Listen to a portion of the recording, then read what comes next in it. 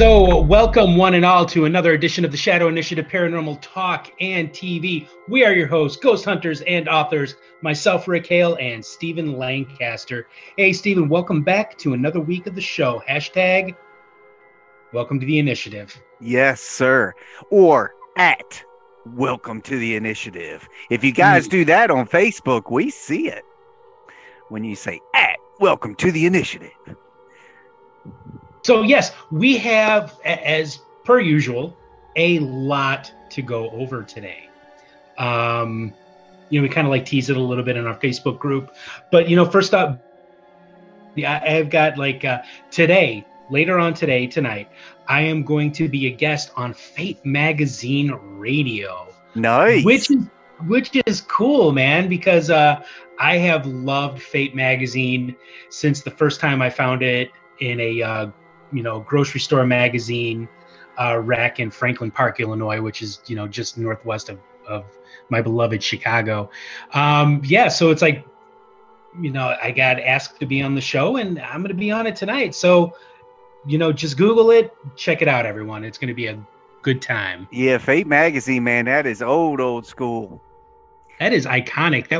I think that was started shortly after World War II. So we're going almost 80 years of consistent and constant publication of some of the weirdest stories imaginable. And I'm glad you said that because I think we've talked about it before. Maybe 4 or 5 years ago, I was interviewed by a producer on behalf of Fate Magazine. And I thought the concept was great. They were trying to put together a show where modern day paranormal investigators would go back and look into these old stories from Fate Magazine and see if they held any validity or anything. I watched that. Yeah, but nothing ever really took off from it. Yeah, that's a shame, man, because that would actually be a very watchable and very enjoyable show. And different, man, not the same cookie cutter shit. But anyway, exactly. So Rick has us another smorgasbord of supernatural goodness today. We are bringing the entertainment for you, our community of shadows. Yes. All right, great show, guys. So see you later, everyone. No, but first off, let's start with this. Okay. So you and I, we talk quite a bit on this show about, the drama that is engulfing the paranormal community, right? True. And we also have talked a lot about these so-called paranormal awards. Now, Stephen, my stance on the paranormal awards. I don't care for them because, as you said before, it's the same cookie cutter stuff over and over and over again. It's the same people being nominated over and over again. So that's my stance on it. You go. I think it's silly. I think it's pretty much an example of what the paranormal community has come to. Mm-hmm. They create these things to boast themselves. They create these things to market themselves.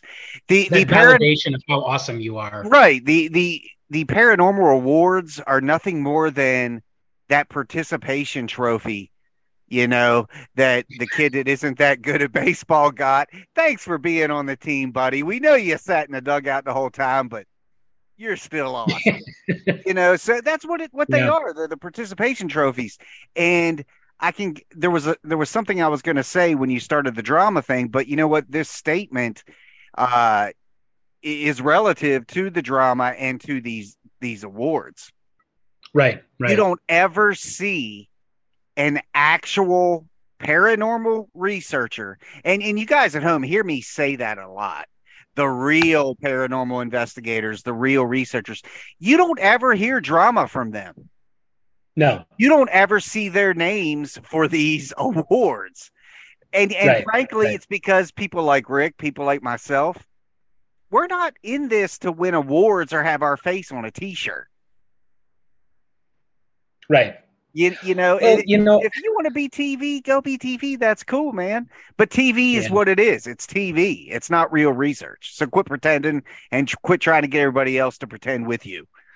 Right. So, I think that there's also a thinking outside the box problem in the paranormal community, which is why the same people get nominated over and over again. But this week, Paranormal Awards and drama came home to me, which is weird because I never get involved in this drama that is a part of the paranormal community because one, I'm a freaking adult here, and two, I am a serious researcher and investigator as well as author and writer. Same as yourself. Right. And before you continue on, which I'm sure will end up being a very fabulous and intriguing story. It will be. Here's the things, guys and gals at home. Whether you're listening to us on podcast or watching us on Label 13's YouTube, Rick tells the truth. Rick is the most anti-drama guy I know. He's a brass tactics dude when it comes to the paranormal. And Thanks, Steve. you would never expect to hear Rick's name in correlation with some kind of drama. Point proven, he starts getting shit on with some drama and messages me. Lancaster had to have something to do with this because, and that didn't insult me at all because, yeah, somebody would have had to have because Rick would never do this shit himself. So he's like, dude, did you say something? Just no, it wasn't me, buddy. And it wasn't. I wasn't asking you because I just wanted to make sure because sometimes even I'm totally guilty of this. Like shit slips.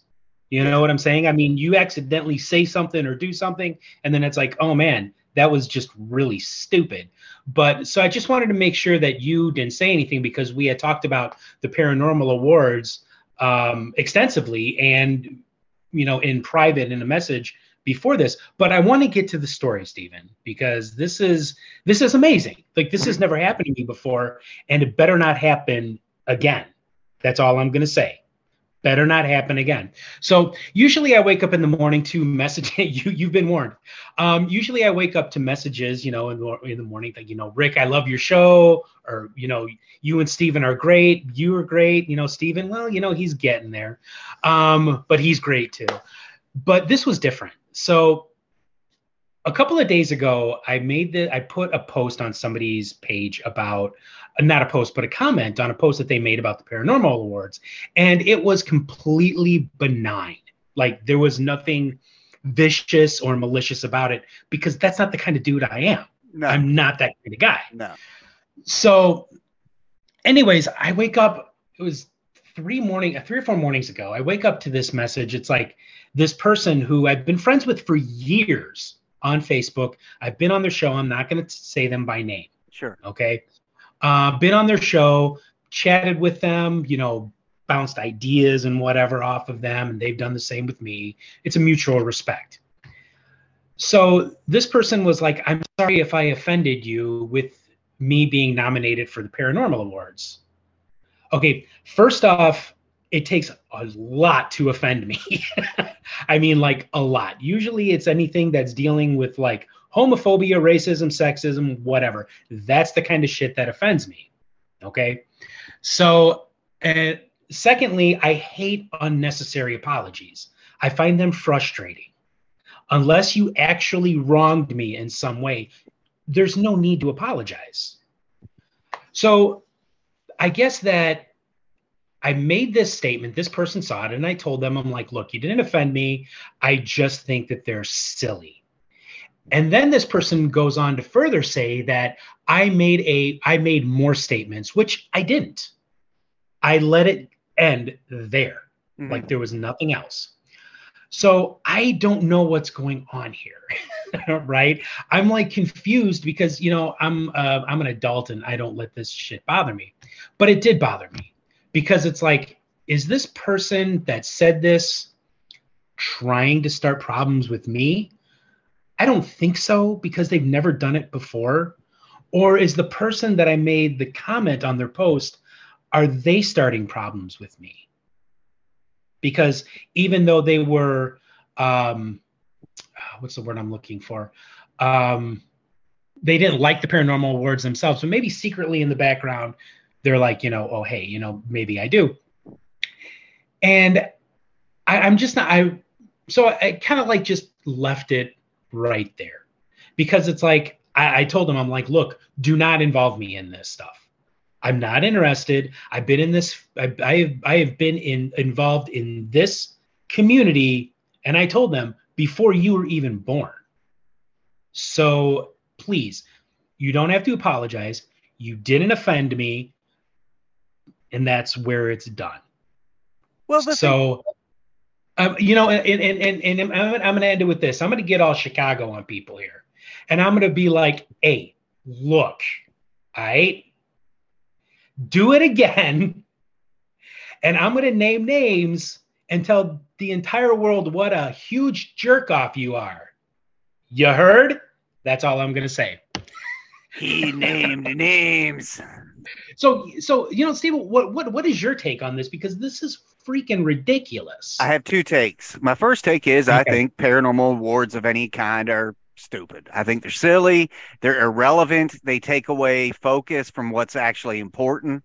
Real awards like Pulitzer Prize, Nobel Peace Prize, come at me with something like that and you'll impress me. You winning a Higgy Pop award or shit that the internet just makes up, I don't care.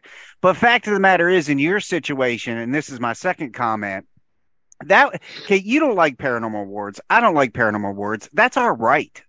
Okay, it's not like we're out there slamming the nominees like, oh my God, you're an idiot. But we're not. Which is what never, and Stephen, I just want to add to that because I forgot to add this before.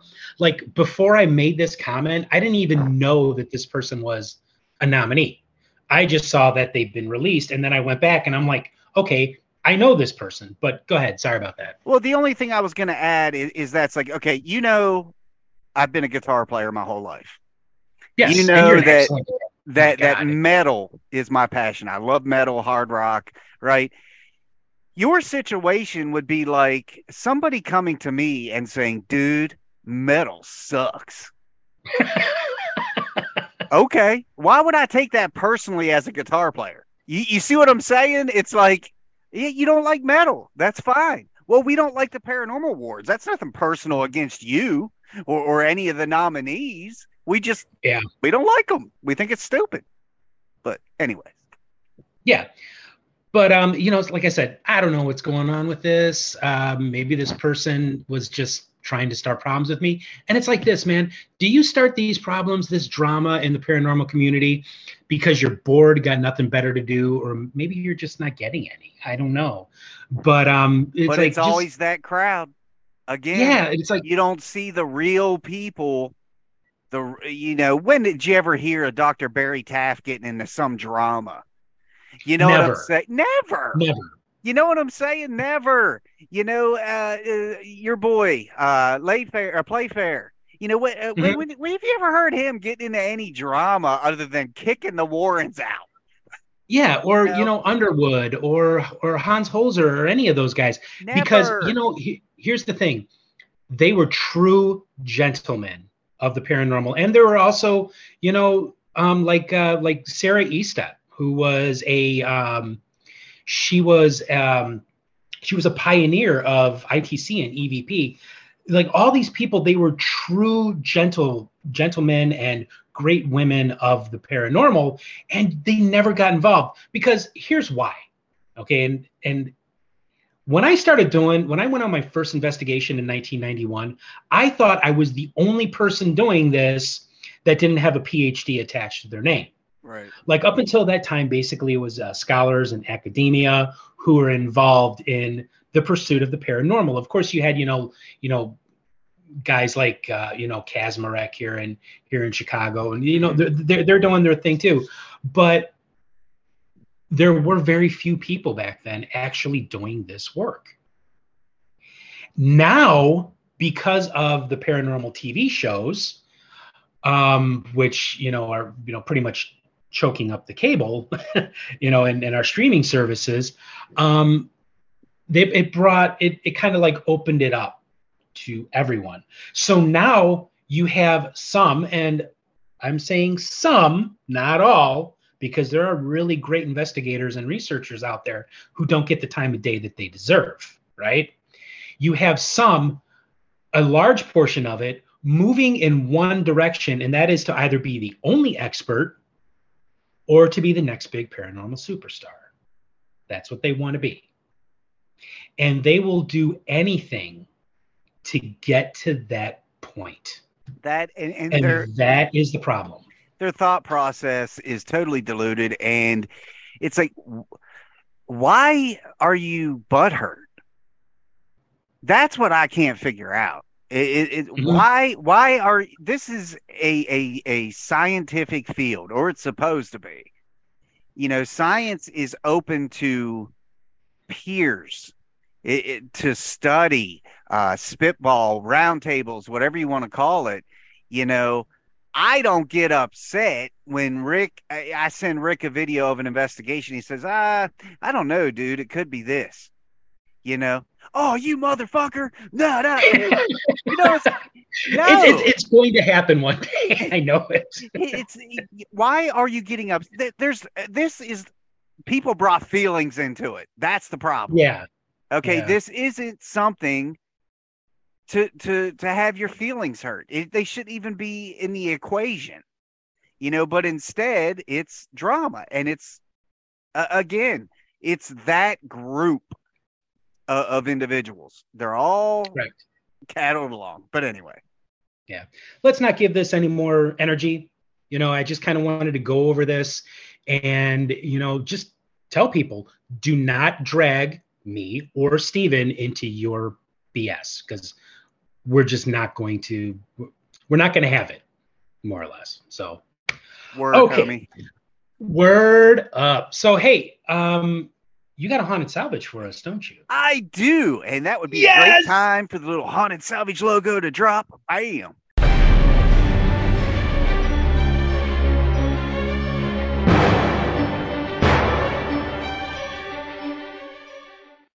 Anyway, so occasionally on this show, we do various segments: Creature of the Week, Mm-hmm. Weird News, Ghost Watch has been very successful, and occasionally I'll do one called Haunted Salvage, which Which I is love. It's my favorite. based on one of these allegedly haunted items I have here in the house. Well, we've all heard the stories that it seems like renovations. When Mm-hmm. somebody's working on their house or altering something in their house, that's when their activity it starts to blow up, right? Well, it had been quiet here in the house, and as you are aware, I spent a couple months renovating a room to make a recording studio. Well, when I started doing that, ripping out flooring, ripping out this, that, and the other thing, we started to have activity again here in the house. Right. And typically I can narrow it down to a specific item because I've spent time researching it. But this was different. It wasn't an actual item per se. It was this room. And I when it happened, it was actually the Saturday before Valentine's Day, last Saturday, I think, not yesterday, but the week before. And my wife and I decided we were going to go out to eat dinner. So on the video, you see me walk out of this room, hit the light switch, which is just back there. You'll see it better on the video. And we leave. Well, maybe 10 seconds after we leave the house, this overhead light just comes on full Yeah. blast. Full blast, Right. man. Like somebody flipped the switch and my surveillance camera caught it.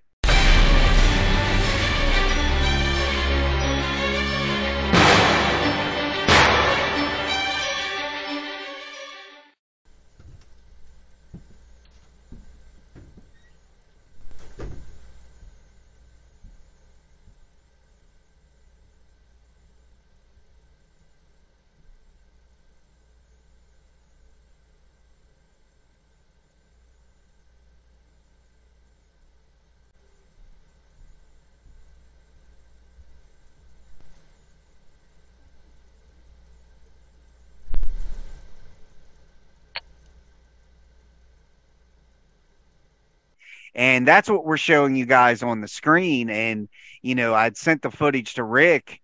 And I can remember when Christina and I came home, I noticed immediately under the door to this room, I saw light. And I questioned myself. I was like, I know I turned that light off. Didn't I turn that light off? And she's like, well, pull the surveillance up. So I pulled the surveillance up. And that's when we see what you guys are seeing at home right now. If you're watching us on YouTube, at Label 13 Videos, if you guys are listening to the podcast, come to Label 13 Videos. You can see this stuff. You see me leave, flip that switch and leave. And then the light comes on. You do hear like a popping sound, but what that popping sound is the camera switching over from night vision, to regular lighted vision, whatever you want to call it. But Rick had pointed out some anomalies as well. I didn't take a lot of time to study it. I knew I never flipped the switch. So it was kind of enough said for me, but Rick, what did you think about what happened? Well, you talk about these anomalies that, I told you about, and there's a couple of them. There's a lot of movement going on in the room. And, being a very visual person, like I noticed them right away. There is like this. Now, of course, we don't really do orbs on this show because we all know what orbs really are, although there are light anomalies that do present themselves during investigations. But you see like this weird amorphous blob move from right to left across the screen. And then right before the light turns on, you see what looks like something. I can't remember if it shoots up or shoots down, but anyways, it shoots over the light switch and the light comes on. So, I mean, hey, you know what? I know that your pad is haunted AF, man. I know that because you keep a lot of stuff in there that, you can, clearly show has got something attached to it, like Norman the doll, for example, which my wife said one day, she's like, holy shit, does he really keep that thing in his house? I'm like, yeah, he does. But yeah, I mean, you definitely, there's a lot of movement going on in the room. This amorphous blob, this whatever this is, shooting up over the light switch and the light coming on. And yeah, it showed you clearly leave this room and shut the light off. Now, at first, I'm thinking, because you're telling me, like, I know that I do this, like I go to turn a light off and I just sort of brush it and it gets caught in between being on and off. And, any kind of vibration in the house can either turn it on or turn it back off. No, in the video, you clearly turn this light switch completely off. That much is obvious. And like you're talking about the anomalies, and guys, we've been looping this on the screen. A haunted salvage segment I did a couple years ago on this show. I'm not sure where it's at, or it's not reachable, but you remember the little wooden tiki from Korea that was thrown across the room. Well, you remember there was like that transparent anomaly that kind of moved in the same motion. As you see this anomaly, and then the totem goes flying across the room. So is that some form of energy? I don't know. It's hard to say. There's a lot of dust in this room. But what's interesting is there isn't any form of current. Okay, the windows are blocked off. I don't know if you can hear it. I got a little floor heater beside me that's running right now. But there's no central air in this room whatsoever. That's why I'm using a little portable floor heater right now. So that did kind of throw me off a little bit to see all this shit kind of flying around the room when there's no air current. Yeah. That was interesting. But nonetheless, this haunted salvage was the room itself. Could it have been one of these objects behind me that did it? I don't know. All I know is the light switch was down. When I came home, those lights were on. And what made it really interesting is that light switch was still down. Yeah, that was definitely the most interesting part about it. That it could also maybe make somebody think that maybe there was a power surge, but I don't think power surges work that way. So, whatever the case may be, it's a really interesting video. There's a lot going on in that room at the time. And Well, just look you at know, how often we okay, film this show and how many episodes we've done from this room. Have you ever seen the lights go off? no. You know what I mean? Or Maybe it any, was I mean, Kermit back there. there's never been like a history of some kind of electrical interference or electrical malfunction. So it's like a Sure. one-time thing, man. But anyways, moving on. Moving on. So, okay, a couple of days ago, I get this really interesting picture from friend of the show and confirmed Canadian, Terry Koenig. And as everybody knows, we've been following this story of our government shooting stuff out of the sky that they don't really know what it is. All of a sudden, this has happened because of, a spy balloon. Personally, I think it was just a weather balloon that, got off the beaten path. But so I get this picture from Terry Koenig, and it was a picture that he took from a video that he sent to you. Mhm. So, if we can show both the video and the Oh, yeah. picture, that'd be great. So people can see what we're talking about. Up in the sky over this house, you see a line of white dots.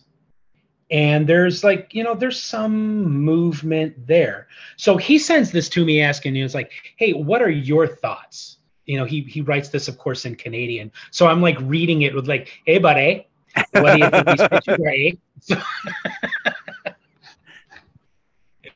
So we're just funning you, Terry. I'm not. Confirmed Canadian Koenig. Anyways, I mean every insult I say. His like floppy head. Um, Dang, so he said he asked me what do you think this is, and he sent you the video Mhm. and asking you what you think this is. So I'm like, wow, this is really cool because this is something that a lot of people have reported seeing way before this happened. Like there's that mass sighting in Mexico that happened in the late 80s or early 90s, which looked very similar to this, and they didn't know what it was and still don't know what it is to this day. Or the Phoenix Lights, which happened in I believe it was 1997, very similar thing. But we have an answer to what this was. And it was Elon Musk's Starlink satellites. It's like I went on the internet, looked it up, made sure, looked in, several different places that the Starlink was just recently launched and these satellites were deployed, and that's what people were seeing. But it does bring this up. How many times have anybody seen something and they're like, that's a UFO, that's a ghost, that's a cryptid, and they're like, oh my God, I saw something amazing, when it really was either just a bear or a cold breeze because you got some drafty windows or Starlink satellites. Well, it threw me off when I initially watched it because as you guys can see in the video, this is a straight line. It of lights. I mean, none of them are off. It's a straight damn line of lights. And it reminded me, for you old schoolers out there that remember the levels in Mario with the line of fireballs that would just spin around the screen and you had to time it and jump. Well, it was that straight of a line of lights. And it threw me off. But then Rick did some investigating, and these are the things we're supposed to be doing, guys. Not accepting things at face value. And Rick figured out exactly what people have been seeing, not only in Canada but other places as well. Yeah, exactly. And and it's one thing to present a picture or a video and asking people's opinion. It's an entirely different thing to say, I have proof. This is a ghost. This is UFOs. Because I tell you what, man, if you're going to put something out there and put the word proof next to it or underneath it, man, you better bring that evidence, because there are going to be people out there, they're going to come to you and they are going to tear apart all of that evidence that you say is proof positive. Like I hate when people use that word proof. I do too, man. I do too, especially in certain circumstances, which we're going to talk about here in a little bit. But yeah, interesting video. If you guys, there's other videos just like it, um, across YouTube, out on the internet, but Rick cracked the case. So you guys know what it is. And I did it with those damn kids and their stupid dog. Thank you so much, Yep. Scooby and the gang. Wow. So what do we got next, Steve? What do you got? You tell me. Oh, okay. All right. So I know you referenced Higgy Pop earlier, so please don't hate me, but I brought an article from Higgy Pop that I think we should, go over. And I found this at our good friends over at the Association for the Scientific Study of Anomalous Phenomenon, or ASAP. And the headline says, when it comes to hunting ghosts, experience and training is irrelevant. ... For the most part. So, thank you for covering your ass when it comes to old schoolers like us. I know. I got like agita from it, dude. I really did, because experience and training does matter. Yeah, really absolutely does. It does. And so in the article, they go on and they do say something that I will agree with. Okay, just because you're an experienced investigator and you've been involved in this for decades doesn't mean you're going to get great evidence. Right. True. I agree with that. I mean, that's common sense, man, because you have people that they just move into this house, never believed in ghosts before, and start stirring some spiritual stuff up because they're making renovations or whatever. And now it's like, hey, they become hardcore believers and they're catching great evidence. So, I agree. But let's talk about this experience and training. Now, I don't know if you've experienced this, Stephen, but there have been many times where I've tried to offer sage advice, for lack of a better term, to somebody who is new to this field. Okay, you get a lot of people who are in their late teens and early 20s that are coming into this. And as we all know, for whatever reason, this generation thinks that they know it all. And I get accused of gatekeeping. Now, if you don't know what gatekeeping is like, well, I've got years of experience. That means I know what I'm talking about. Yeah, I do kind of know what I'm talking about, but I'm also willing to learn as well. And the people who accuse you of gatekeeping and want to be experts, they need to be open to that learning, that learning also. And I get it, man. There are some old dudes and some old women involved in this who are like, I've been at this for decades and decades and decades, so you need to hear what I have to say, or, you're just stupid. Like, yeah, that's gatekeeping. Mm-hmm. But when you get an experienced or, trained investigator coming to you with advice, you really should sit down and take it, because like when I was coming up in this field, I either, the people who taught me were either long dead or across the Atlantic Ocean in England. These are the people that taught me. So I didn't have like a mentor. I didn't have anybody giving me sage advice. I had to, read actual books in order to learn something. And I did learn from them. So you have to keep yourself open to learning from people who frankly do know what they're talking about, have been there, have experienced it. What are your thoughts on this, Stephen? Well, I read the article and I'm glad you brought it up. And I took some notes to talk about the angle that this article, the writer of it, I don't know who this person is. I don't even think it said who authored the article. Hang on a second. It did. Hold on. It did. And it was, it's at the end. Let me get to it. Yeah, it does give you the author, and I'm a liar. And where did it go? Yeah, I couldn't swear to God. Okay. Anyways, I thought I saw a writer of an art. It's very there's a lot of problems that we could take an entire episode and break down all of the issues with this article that I don't think a lot of people are seeing. And to pull my notes up, the first thing that really bothered me, Rick, was this. The author of this article asks, is it really something you need to study to be good at? I don't like that train of thought. Mm-hmm. Of course you need to study. If you aren't studying and constantly bettering yourself, you're accepting everything at face value. That comment or that question alone, I quickly realized the intent, the motive of the person who wrote this. Okay, they're against the people who actually have experience and study and contribute to the science. Now, but I'd like to speak to that. If you with these people, it's like they seem to think that they're going to get a really great education watching a television show. Yes. Now, don't get me wrong. There are some television shows, like there's a few on Discovery Plus I enjoy. I actually like. Because I do think that there is some real stuff going on, like Secret of Skinwalker Ranch. I like that show. And watch it whenever it's on.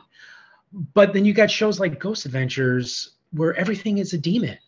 And it's like, you have to be able to understand what investigators in the past have gone through, maybe to try and learn the intent of a spirit. They're not a demon. They may just be somebody angry and just want somebody to listen to them. Well, I want to break down a couple of paragraphs in this thing, get your opinion on it, because again, it shows that lack of education is not important to this author. That's their view. They're viewing the field completely wrong. To quote the article, it says there are countless examples of homeowners, families, and even children who have witnessed and documented paranormal activity in their homes. True. Have no issue with that. Right. It goes on to say many have even taken photos of alleged apparitions or spotted them on video. The quality of these accounts and the photos obtained are generally on par with those collected by established investigators. Okay. Face value, sure. But a 13-year-old with an iPhone who takes a picture of something has zero understanding of how that photo was captured. Right. What was the mechanics behind that photo? What was all the environmental issues behind that photo? Okay, we can all take a photo of something that looks strange, but there's a reason for it. What I don't like about this paragraph is it's basically saying accept the photo for what it is without any research beyond that. What do you think? Yeah. No, I can't do that. I can't just look at a photograph and accept that. I have to take into account other investigators' notes, other investigators' evidence, even the ones who are old school, like we are. I have to take into account, like you said, the mechanics of this iPhone. How does it work? How does it take pictures? Or even, you and I are both into photography. You understand it a little bit better than I do. But I love pointing my camera at something and taking a picture. But you have to understand what it is that you're taking a picture of. And I think that with a 13-year-old, I have always maintained the belief that whenever a child says that they see something, look into it. Sure. You don't necessarily have to believe it 100%, but look into it because they may be experiencing something that you're not. But that 13-year-old doesn't really have the experience or the understanding of how this iPhone works or how this camera works. So that's where they need to look it up and find out what makes it tick so they can understand what it is they took a picture of. So they need to study to be good at it, which is something this article is saying you don't have to be. And that's the thing that's killing me. Now, if this article would have started with, there's a difference between the television investigators and real paranormal investigators, I'd have gave a little more credence to this article. But it's not attacking it that way. It goes on to say the key thing to remember here is that we're only talking about the potential to collect evidence. So this family who knows nothing about photography, videography, knows nothing about paranormal research, electromagnetic fields, anything that we actually study and collect data on, they're going to take that picture. You're telling me that they have the same knowledge I do if I had taken that same picture. Bullshit. Bullshit. Right. Okay, it says we're not saying all investigators are equal, but when you look at the standard of evidence collected by both these different groups, they both had the same potential to capture comparable evidence. That's wrong. That is wrong. What that should have said, we're not saying all investigators are equal, but when you look at the standard of evidence collected by the television group of investigators and real paranormal researchers, there's no comparison. Yeah. None. This writer is confused as to what actual paranormal research is. And they wrote the article to serve their agenda. Yeah, I think that they're coming out of, they're presumptuous. Exactly. They're coming at this from an angle where, right off the bat, they're very dismissive. Yes. About people, in the old school way of doing things. And that's not right, because you should respect your elders. I used to hate when people would say that, but in a way it's true. You should listen to these older investigators and allow yourself to be mentored, because believe it or not, although we're old and fat and ugly, we kind of do know what we're talking about. Well, people want to throw around that word evidence without actually realizing what the definition of evidence is.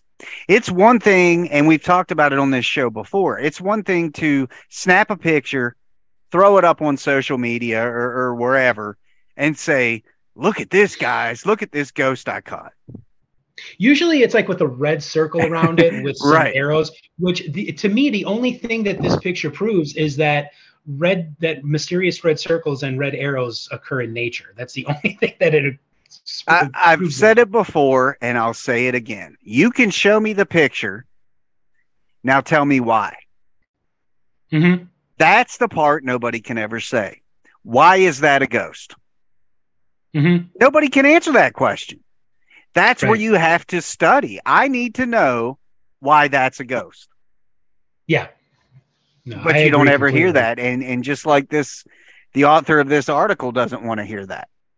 Again, it goes back to being butthurt and feelings. God forbid me or Rick look at your video or your photo and say, guys, it's actually this. Because they don't want to hear that. No. That's why we're shit on. We're shit on because we bust the shit out of their fucking paranormal. And as we all know, and you always say, nobody likes their paranormal busted. And that's why they all stick together. They're their own clique, that television crew. It's not something you've got to study to be good at. That is absolutely ridiculous. That's like me and you, Rick, right? Okay. We'll use being a musician as a great example. I hand you a guitar. I put on my guitar. Now, hold up. According to the author of this article, there should be no problem with what I'm about to say. Okay, so I hand you a guitar. I put on a guitar. We're about to walk out on stage. People snapping pictures. Oh, Rick and his guitar. Steven and his guitar. Now they share those pictures. Stallions! They share those pictures. Everybody thinks you can play fucking guitar. Right. But when they show you the video with these little sausage fingers, trust Rick me, can't play shit. So to use that as an example, you TV people out there, you people trying to be famous, you guys are the person that puts on that guitar and takes pictures with it to look like a guitar player. You're not actually playing it. Oh, well, hey, it's like, you don't get something shoved in your ass and it gets stuck and you go to an amateur proctologist, right? You go to a cat that's been studying proctology for years to get that thing unstuck from your butt. Something that is very common for all of us. You know, your wife is a former nurse, my wife is a nurse, and I'm sure that they would both agree that nobody just gets something accidentally stuck up their butt. Moving on, Sign to Rick. the ER staff. No, but you get what I'm saying is like you don't go to an amateur doctor. You don't go to an amateur plumber when you have like serious plumbing problems. You go to people who are learned in this. They've been studying it for years, been practicing it, and experienced. Same goes for paranormal investigators. You don't want the chuckleheads from Ghost Adventures in your home. You want cats who have been involved in this for years and people who are really serious about this kind of stuff. So So, did you have more concerning this article? no, the last thing I'm going to say on it is uh, on this hand, you have the air guitar people. Okay. That's you. That's me. That's the TV people. The people who want to be famous, they're the air guitar people. And on this hand, you have the people who can actually fucking play. If I'm going to learn guitar, I'm not going to the people who are pretending to. I'm going to the real deal. Right. And that's exactly the way that this has to be. Now, we're not, trying to be snob. We're not trying to gatekeep. We're not trying to dismiss It's people common who are fucking new. sense. You It, want to it be good is. at something, you've got to fucking learn. You've got to study. And that's exactly where I was going with my closing statement here. You have to know what you're doing, because the last thing you want to do is go into a house with a young family that has really young children and stumble around using cuss words and then running out of there terrified because, oh my God, you have a demon here. It's the last thing you want. You want somebody who is going to go in there and, maybe help you get rid of what's going on or help you live with what you got going on. And I've actually had a lot of really good success with teaching people how to get along with their ghosts. And that's what you need. Well, with that being said, some ghosts are hard to get along with, Rick. And that may lead to one of our news of the weird. So yes, here at the Shadow Initiative Paranormal Talking TV, we like displaying those news articles that, well, they just don't really get the mainstream use that they should. So we don't have just 2 or 3, we got 4 today. And we're going to start off with some really, really horny ghosts. Texas couple. I know, Texas. Texas couple insists their home is haunted by sexual ghosts who talk dirty. Bow, chicka, bow, bow, wow, wow. So that's, me playing guitar there. From the 70s porn? Yes. All right. You know what? Yeah. You and I should both grow like a porn stash, homie. Yeah, you know what I'm saying? Yeah. So it's funny. My son is like, oh, I'm gonna grow a mustache one day, and I'm like, all right, whatever, man. He's gonna grow himself a little preteen porn stash. But it's Casper, the horny ghost. A Texas couple claimed their house is haunted by erotic ghosts. Yes. Who like to talk dirty. Yes. Now, keep in mind, this is an elderly couple. So it gets really, I mean, it would be weird for anybody, but it just gets really weird because this is an elderly couple who, probably don't really get into this kind of thing. So sexual, Linda Hill told WFAA. Oh, wait, first I got to say this comes from the New York Post. Sexual, Linda Hill told the WFAA of the supposed ghost tendencies. There's no other way to put it. Stupid pop-ups. Hill said she and her husband started renting out the property on Denton Street in Gainesville several years ago and initially had a hard time. Yes. You can't write this stuff. I mean, it's amazing. Had a hard time believing rumors that it was haunted. That is until one of the apparent ghosts made a move on her. Come here, baby. Do tell. Yes, it gets juicy. Hill said She was taking a shower at the home when she claims she saw and heard a dark figure on the other side of the curtain say to her, "Looking good." She said she thought Oh, it was her. Oh, yeah. Oh, definitely. She says she thought it was her husband, but he walked through the door moments later asking whom she'd been talking to. And it was like, oh my God, it really is haunted, Hill insisted. And they give a picture of the woman on this, Stephen. If you could just, so we can give, people better understanding that this is an elderly couple. Hill said the home, which was built in the 1840s, is rumored to be a formal brothel. yes. So it just gets sexier from this point, which is why she believes the spirits are inclined that way. The couple has even had paranormal enthusiasts, oh my God, visit the home and armed with electronic voice phenomena equipment. And Hill claims they also heard the horny house guests. I love that alliteration, horny house guests, being suggestive. Oh, baby. Oh, baby, yeah. Hill claims one apparent ghost said. Another purportedly said, yeah, I like it like that. Nice. Sounds like your kind of ghost, Stephen. Yes. The home is one of several in the area that the couple say they bought several years ago to rent out.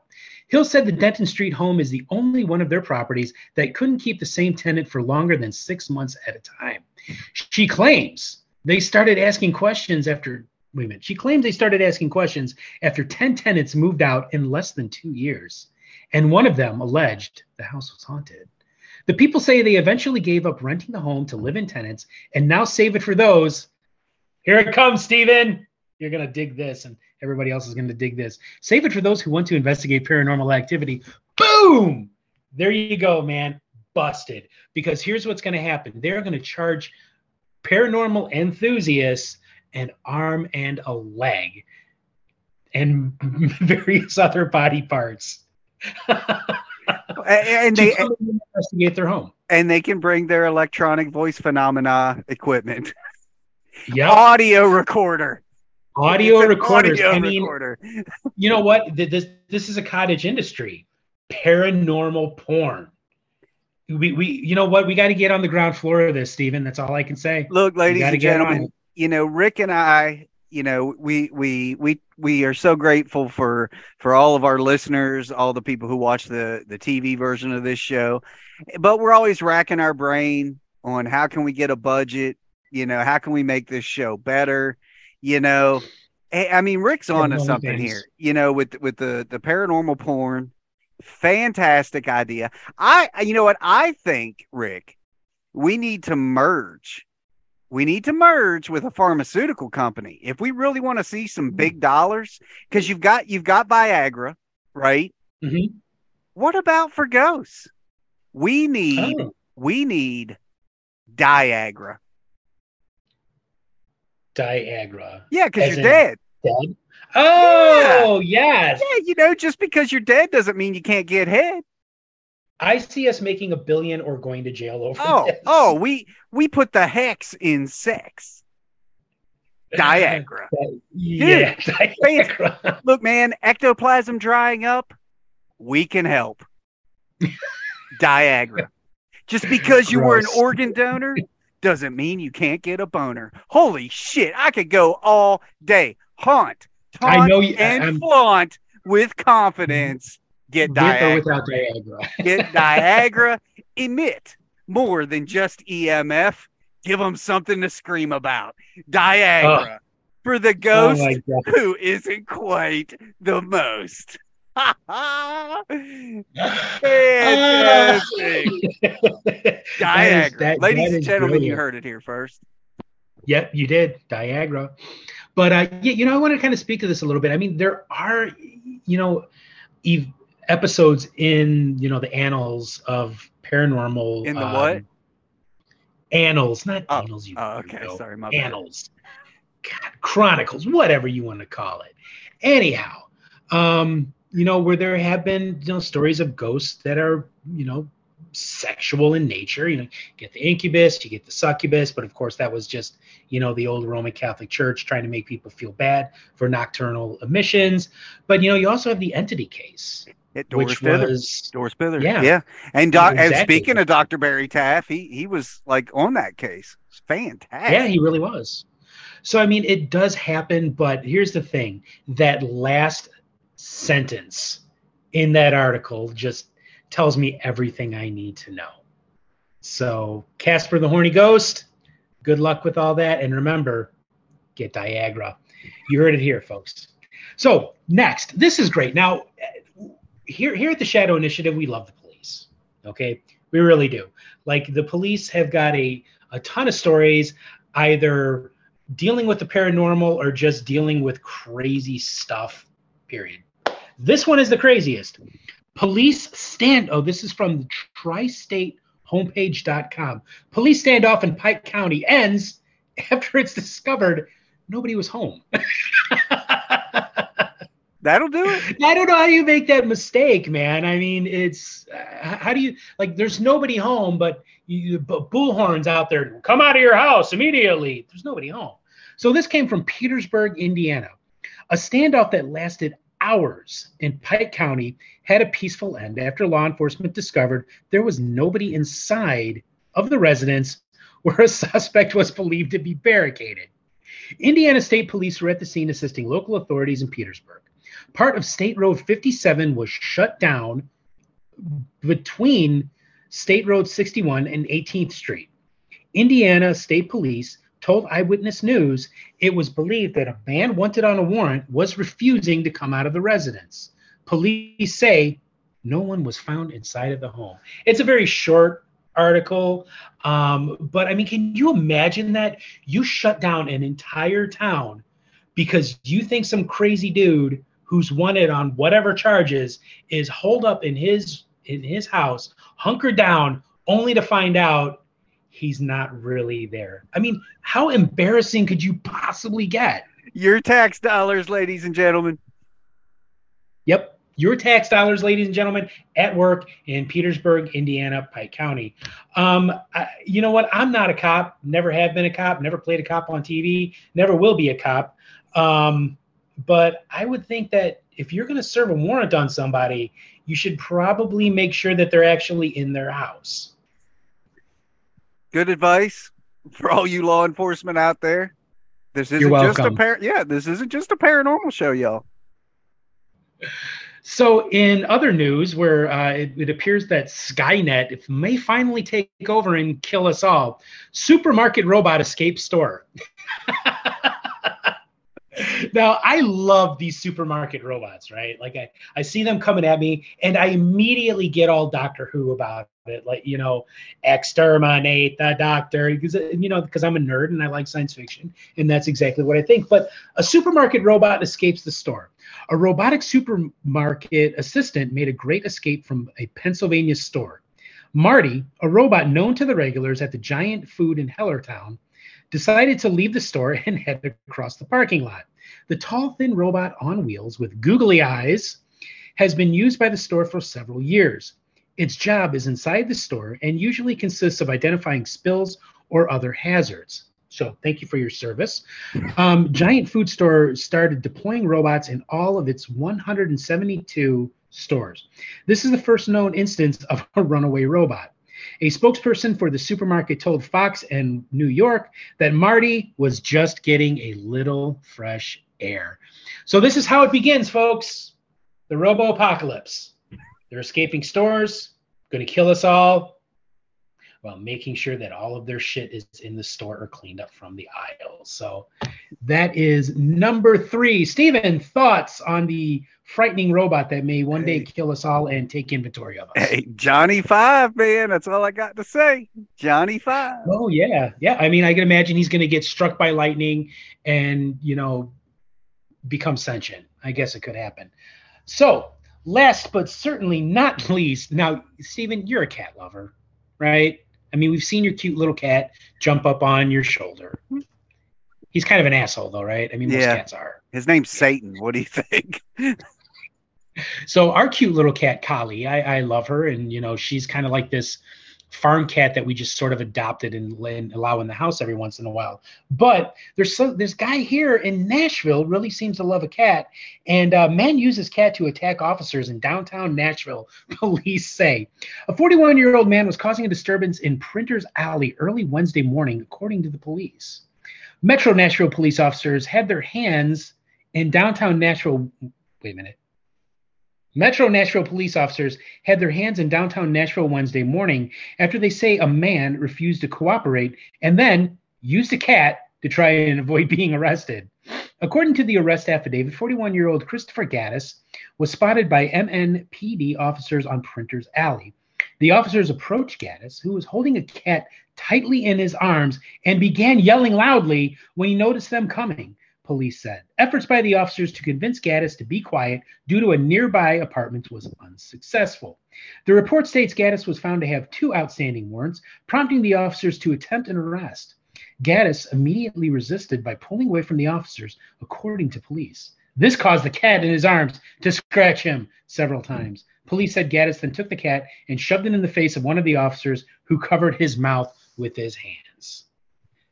I mean, you know, we've talked about bad guys with swords on the show, bad guys with guns, but this is a first, man, to like use a cat that you just sort of pick up and use as a weapon against police. I mean, what is the worst that could happen? It's going to set their allergies off. I don't know, man. I mean, there could be more to this story. It could all be code. I mean, maybe this guy's really a pimp, and what they meant by cat was pussy. You know what I'm saying? He put one of his girls, go attack the cops, because who's going to admit that they were getting smacked by a prostitute? No, they're going to say it was a cat, because that makes more sense. Right. Or maybe they were there to arrest him because he littered. Oh my God, Rick, this show has derailed. Yeah, it really has. So to get it back on the rails, you got anything else for us today, Stephen? I think we got a Ghost Watch in store, don't we? We got a brand new Ghost Watch. Brand new Ghost Watch. So today we're going to travel to Milwaukee, Wisconsin, which is a mere 35, 40 miles away from where I live, and one of its most haunted places, the Brumder Mansion Bed and Breakfast. I'm Rick Hale. This is Ghost Watch.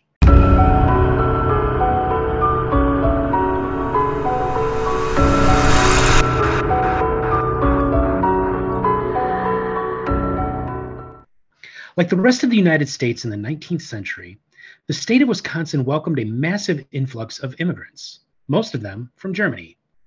These immigrants who sought the American dream were attracted to the rolling hills and lush forests of the Badger State. Wisconsin reminded them of their homeland, and George Brumder was one of those German immigrants. When George Brumder arrived in his adopted country, he was well educated, and being fluent in the English language aided him in his endeavors. Brumder soon discovered that many of his fellow immigrants didn't speak English and desperately wanted reading materials in their native tongue. Upon learning this, Brumder went about producing reading material for his fellow Germans, an act that made George Brumder a very wealthy man. After making his fortune, Brumder had an elegant mansion built along Milwaukee's exclusive Wisconsin Avenue. George's wealth and affable personality made him a favored member of Milwaukee's elite society. The mansion stayed in the Brumder family for many years until it was sold to Samuel Pix, a reputed mobster. During the Prohibition era, Pix offered 2 illegal services to the city of Milwaukee. The once proud mansion was used as both a speakeasy and a brothel. If you had the money to burn, you could find liquor and sex at the Brumder Mansion.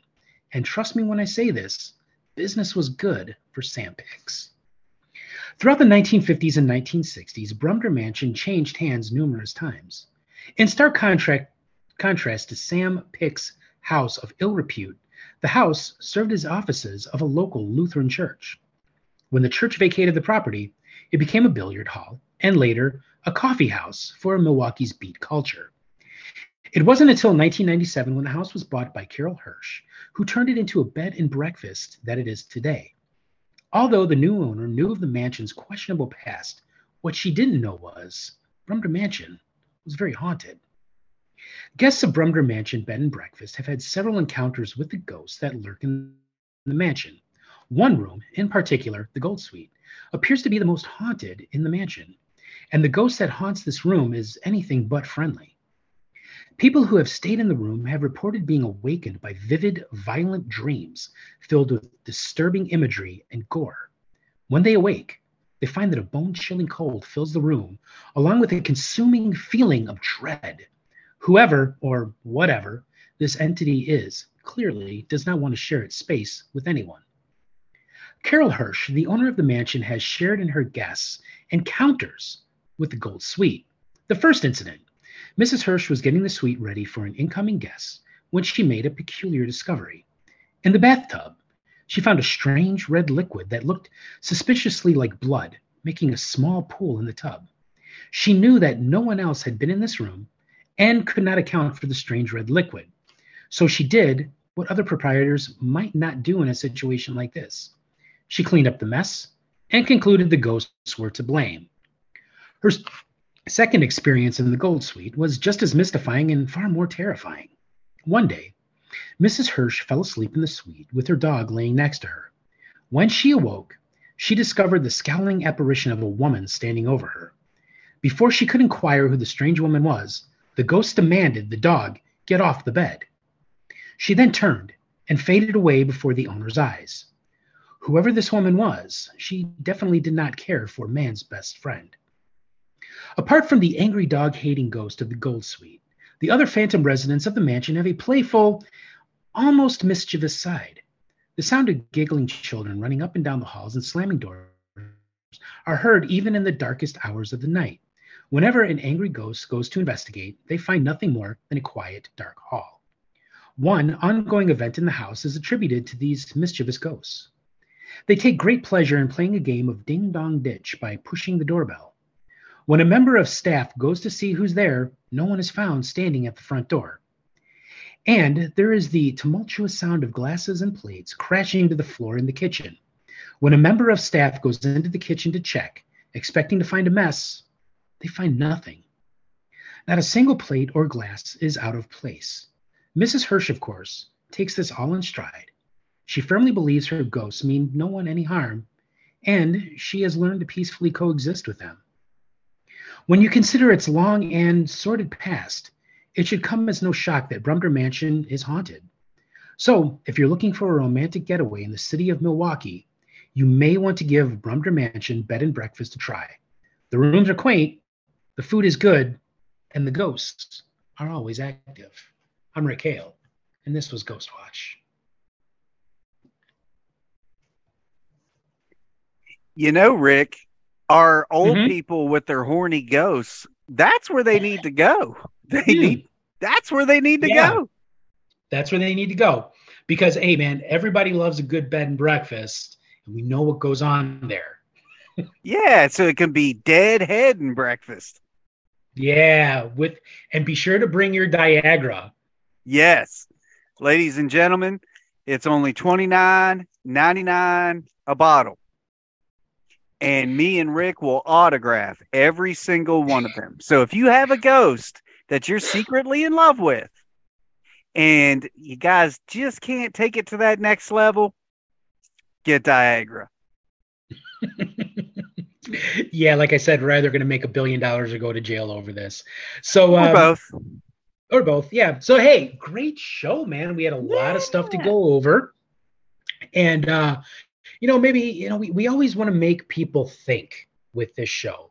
If you disagree with us, cool. Let us know. Hey, let us know what you think. We're always interested in hearing about your thoughts. And, if you have a ghost story, or if you have a UFO story, or if you have a cryptid story, please send it to us. We want to read them on the air. You can either send them to my personal email address, which is Rick, which is RICKEHALE 46 at outlook.com, or you can send it where, Stephen? Shadow Initiative Talk at gmail.com. And honestly, the best place to hit us up, we are so accessible on Facebook, facebook.com/, what is it? Welcome to the Initiative. And then we've also got our Shadow Initiative group on Facebook, which is very active every day. It seems like we're getting new members all the time.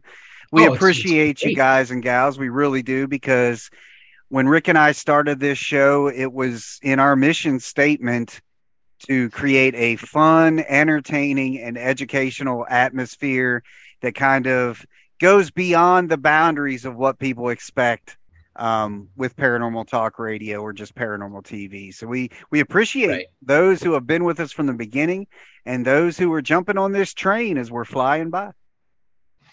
We love you very much, and that is why you are part of our community of shadows. So, Stephen, next week we got another great show coming up for everyone, and let's tease it a little bit. Tony H. Cadwell is going to be joining us again. Good friend of the show, brilliant filmmaker, novice ghost hunter, but he is willing to learn, and that's one of the things that we really appreciate about him. Now, the reason he's coming back on the show is because he's had some problems, Stephen. He's had some people say some shit to him and make him feel like, hey, what he is doing doesn't matter. So we're going to leave it there, and we're going to allow Tony to tell everyone about it, and also his new, or I should say, latest documentary, which is Haunted Connecticut, which is really good. Check it out. It's on Tubi for free, where you can see it. But yeah, so we're going to welcome him back to the show next week, and he's going to tell us all about some problems that he's had. I'm very excited about that. I really like Tony. Him Yeah, and me I too. have had a handful of private phone conversations talking about the paranormal. And what I really love about him is he is the epitome of everything you and I stand for here when it comes to the media and the paranormal. He's Right. trying to put the real shit out there. Yeah. And he's got our support 110%. Anytime you need backup, buddy, you just call Shadow Initiative. You'll find it here. So yeah, Yeah. thank you everybody for listening. Come back next week when we have Tony Cadwell come back, and hey, have a great week. Steven, great show, man. Great show, man. We'll talk to y'all next week. All right, later.